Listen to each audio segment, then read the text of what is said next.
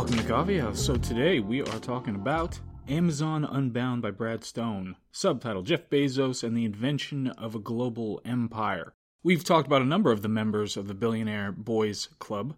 That's not to be confused with the actual Billionaire Boys Club, which was a club of young investors in California, I think, who ended up killing somebody. So it's not them. I mean, just the innovators, the big-time innovators. Musk, Jobs, Gates, and Bezos. We read a book on Elon Musk, we read a book on Steve Jobs, and now Jeff Bezos. The other one I kind of put in this category is Bill Gates. But when it comes to innovators, there are kind of two distinct sides. There's the Musk, Jobs on one side, and then there's kind of the Gates, Bezos on the other side. I mean, Musk himself is like a primate deity. He revolutionized electric cars. He's revolutionizing rocket science. He wants to build a colony on Mars. Steve Jobs revolutionized communication and married art and science. Gates kind of sold a lot of mediocre products, and Bezos facilitated the sale of a lot of mediocre products. And Gates just seems like kind of a horrible human being, but Jeff Bezos, at least he built something massive, even if its ultimate value is kind of suspect. So, as always, we will go through the contents of the book. We will do a bit of an analysis, talk about how good or bad the book was, and then we're going to tie it into a big picture idea of the world and what we should do going forward.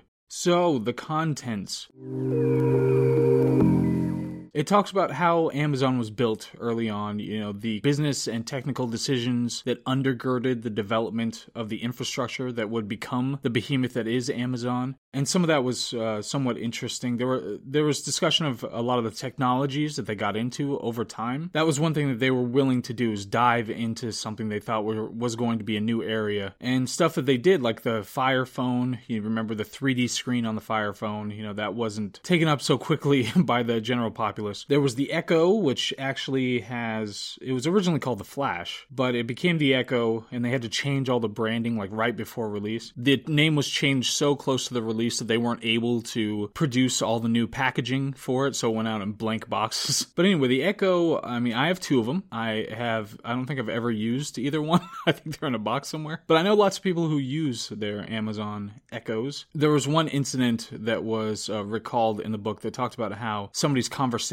was recorded and accidentally sent to somebody in their address book at one point, which is kind of scandalous. Obviously, you don't want your little smart speaker recording everything you say and sending it to random people. Then we have some of the discussion about the infrastructure they're developing around the world. So like what went into Amazon India and all the people who were involved in that, how much work it took, how many entrepreneurs were involved in kind of developing Amazon India. There's some talk about what was going on in Mexico. There's this issue with the former Amazon CEO. He actually had been accused of beating his wife, and this was in Mexico City, had been accused of beating his wife with a bat. And so this was a serious thing, obviously. She filed for divorce, and then one day when she had arrived in Mexico City for a hearing, somebody drove up on a motorcycle and shot her to death. And days later, the former Amazon CEO was found trying to leave Mexico. But as far as I know, and I looked up more information on this guy just today, and I couldn't find that he had ever been found. I don't think he's ever been caught. But they believe that he put out a hit on his ex-wife, a successful hit, and they caught the guys who were involved in it. So there you go, Amazon. Then there's some discussion about AWS, the Amazon Web Services, and how much of a success that actually is. When it comes to the proportion of profits that it actually makes, the AWS service is a huge success. And early on, Bezos and the team actually specifically hid how successful AWS was because they didn't want their competitors to jump into it. There's some discussion of the Washington Post, and when Bezos bought the Washington Post, which is, of course, especially salient now, because you have Elon Musk purchasing Twitter, and there is a general widespread outrage related to a billionaire having so much control over how we speak to one another. Whereas when the Washington Post was purchased, there didn't seem to be a similar outrage of a billionaire having a major newspaper to do with as he wishes. We get into some Prime Video discussion and some of the hits that they've had on there, some of the successes and some of the failures. There was a giant, supposed to be rival to Lord of the Rings type project that didn't pan out, that a lot of people were very much behind when Prime Video was coming around. Then I think this was probably my favorite part of the book, was talking about trying to make sure you manage how sellers work on here and how the products work on the website itself. So there were a bunch of lawsuits for faulty products. That's something they were going to have to deal with, of course. But one of the big issues that they had was that they kept having these sellers popping up like crazy. And they went to visit China to kind of source it, to figure out what was going on. And the China sellers it was just like the Wild West. They had, for any product that showed up on the Amazon store, then there were sellers in China that would just make a replica product and put it up for cheaper. So one of the big responsibilities, obviously, of Amazon, if they want to protect the bottom line, is to ensure that sellers feel comfortable putting their products on their store. So it was a big problem keeping sellers happy. Like, for one example, there was a $9, it cost $9 to make this sport coat for Abercrombie & Fitch, and then Abercrombie & Fitch would go and sell it for like $500. And the factory itself would sell a slightly different version of the sport coat for $90 somewhere else. And there was another one where Zara, the clothing, they do clothing, right? Yeah. But the same factory where they were producing the stuff for Zara, they would have a side brand in the factory that was being produced. They used just a different portion of the factory, and those were sold on Alibaba. So these were huge problems when it came to being able to attract and maintain sellers and the integrity of the products that are on there. So they had this big conference, this fashion conference in 2016, and a lot of the attendees railed against the Chinese sellers and were saying that they would just have their products copied instantly and sold for less. And so there's this big brand registry initiative. You have to figure out ways to try to deal with this. But at the time, 49% of the top sellers were from China, that were of everybody that was on Amazon. There was one high-level executive phrase in like a memo that went out that said that Amazon's future is crap. And that was actually an acronym, but I can't remember what it stands for.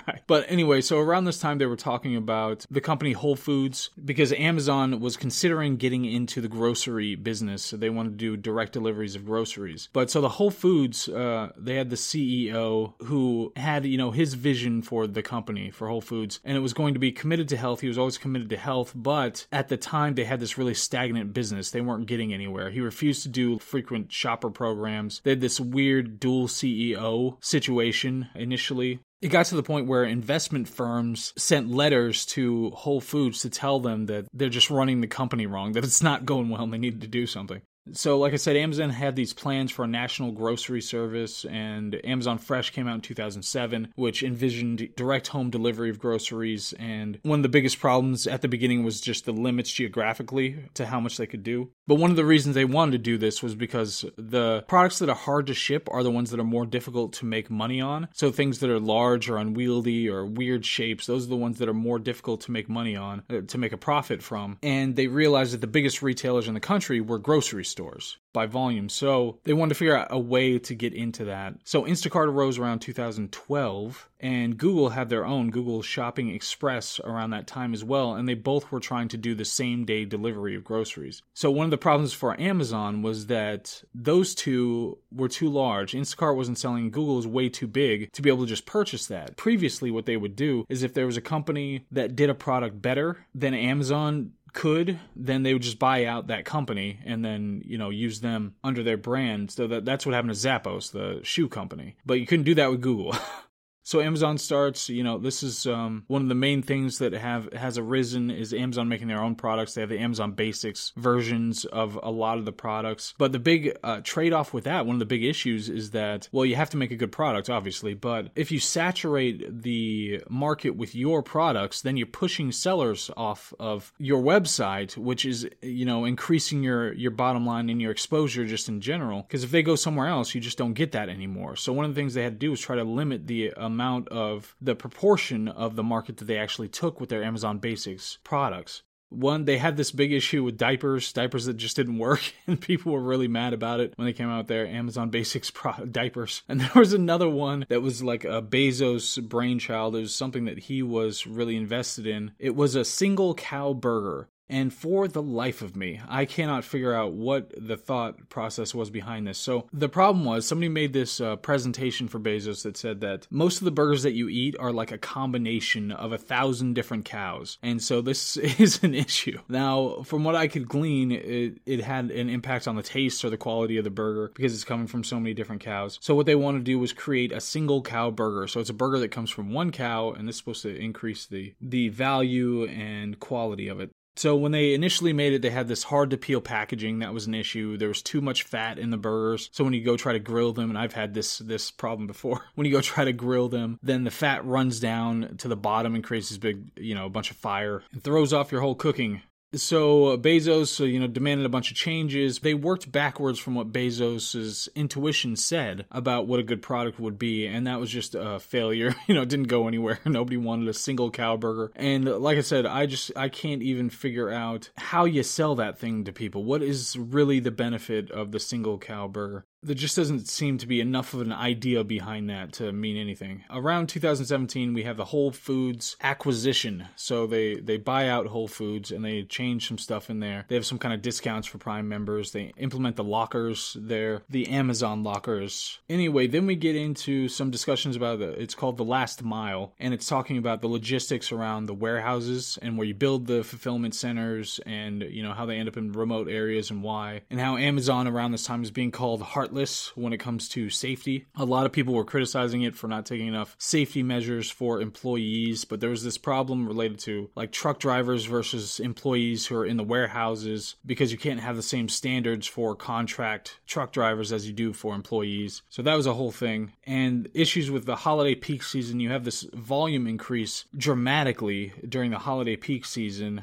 that you have to hire for and be able to take care of. And so that was a big issue. They acquired Kiva, which was a robotics company, and have since implemented that into some of their warehouses. So you have robots that are going and getting boxes and sorting boxes and that sort of thing. They pick up a lot of non-union drivers trying to evade unionization and hiring union drivers specifically for their Amazon logistics. And so all that aspect of the company is developing over this time, which is honestly, it's all that stuff that is where the real innovation lied when it came to Amazon. It's not like they figured out how to make the best paperclip, It was just when it comes to the logistics of behind all this stuff, this is where their innovation lied. And then we got a discussion about Blue Origin, which is the space company. Bezos wants to be able to go to space. And he actually gave Elon Musk a tour of the Blue Origin facilities. And he hid a bunch of stuff so Musk wouldn't see it when he was there.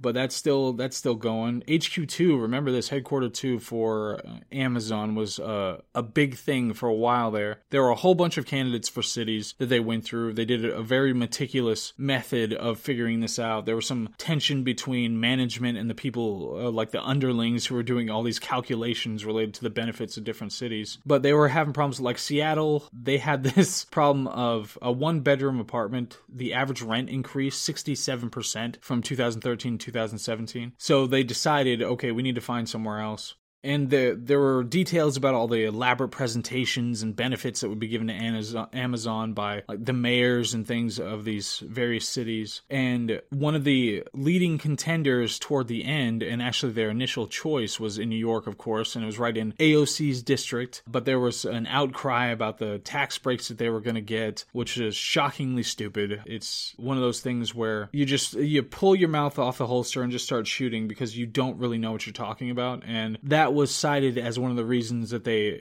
decided not to build in that area in New York, which would have been 25,000 new jobs, and instead went to Arlington, Virginia, which is where they are currently doing that project. So after that, we get some personal life talk about Lauren Sanchez, which is the one-time mistress and now girlfriend of Jeff Bezos. Apparently, they've been seen in various places doing their thing. She is apparently a pretty interesting human being. She's very accomplished and has a really particular personality. And so, Bezos went through his divorce now, as far as I know, and he's just with Lauren Sanchez. But there were a whole bunch of background facts all kinds of great gossip. Like her brother apparently was this very conservative operative, or he was like an agent or something for conservative personalities. And Bezos would send lurid texts and pictures to Lauren Sanchez, and she'd forward them to her brother.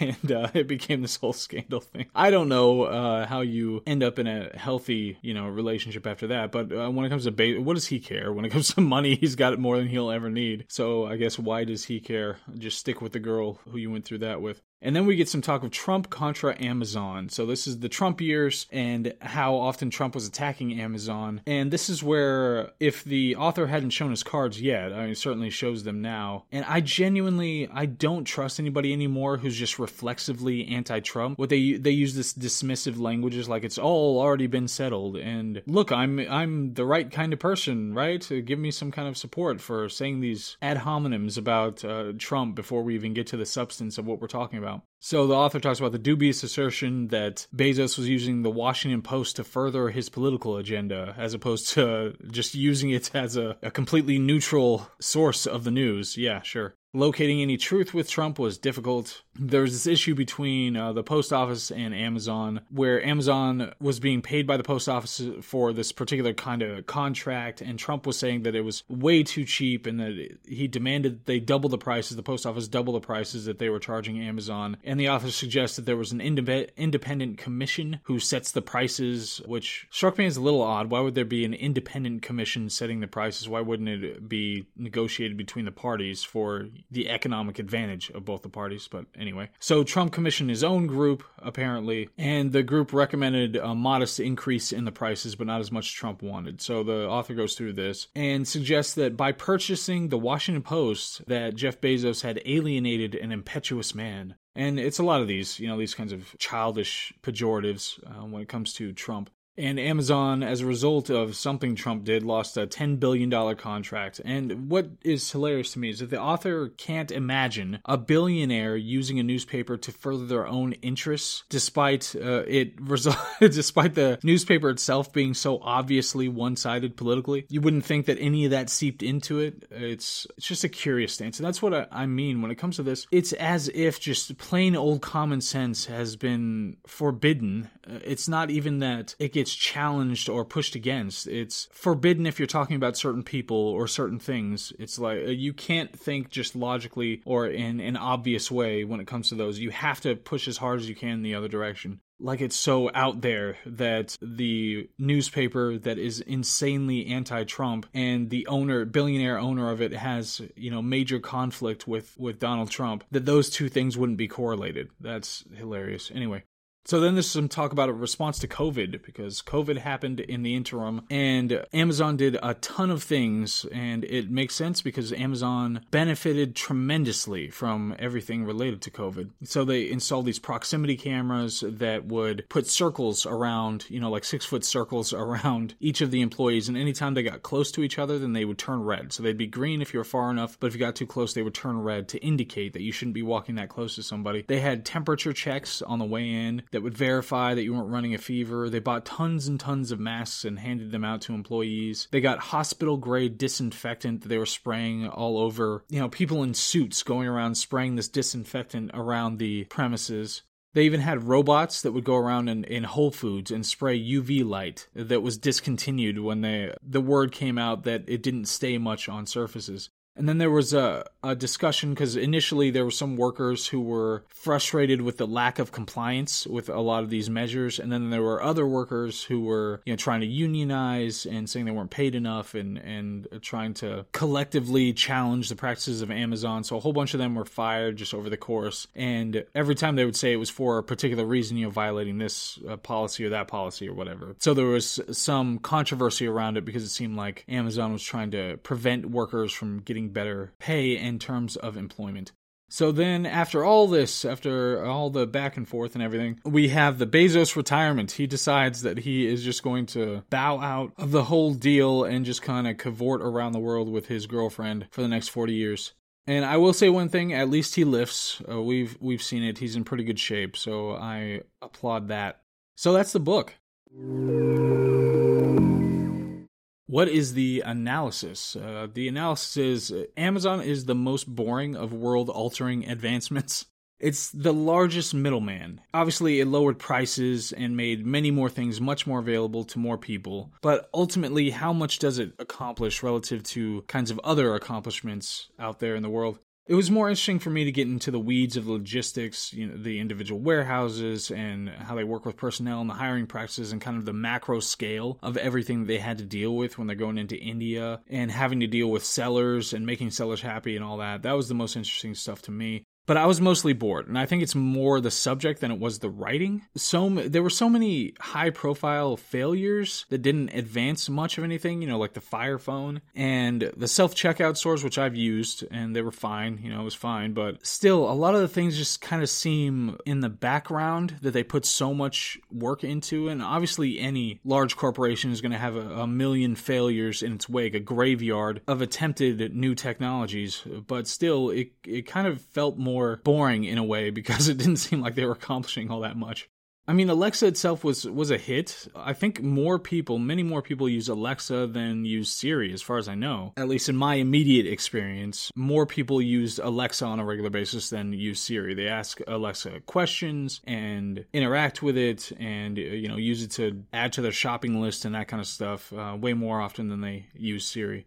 So big picture-wise, Tesla and SpaceX and Apple kind of have stories. Their founders were visionaries. They were driven. They were committed. The relative accomplishments are kind of a fundamental difference. There's this romantic dream to advance civilization and inspire generations versus parasitic, just give me the money you would have spent on a similar product anyway. And I'm sure that's probably too harsh on Amazon and Jeff Bezos. The infrastructure itself is incredible. They're advancing AI. They have their web services. The Washington Post is a trash heap, but still, they did some other things. But to me, Bezos isn't an inspiration. He's more of kind of a cautionary tale that one should have higher principles than the acquisition of great wealth. So anyway, that's the book, that's the discussion. Recently I've been reading some of Nabokov's books, his other books that I hadn't read before. And a friend of mine was talking about tailoring books you read to the atmosphere of an area that you're in and reading it there. And for some reason, this just sounds awesome to me. And I don't know how I can make that a series, like to go to places that reflect the atmosphere in the book that you're reading. But I'm going to try to figure it out. We still have the fourth part of the Effective Neuroscience coming out. The YouTube, I just finally got it up to date. As of May 20th, it'll be up to date, and then I can start doing the episodes on a regular basis after that. It's great because I get to go through the comments every so often to see what everybody's saying about the different books, and that has been hugely rewarding, reading those comments. So anyway, I want to thank you very much for listening to this one, and hopefully I'll see you on the next one coming out, and we're going to get some more episodes plugged in here. So I hope all is well. All right, bye.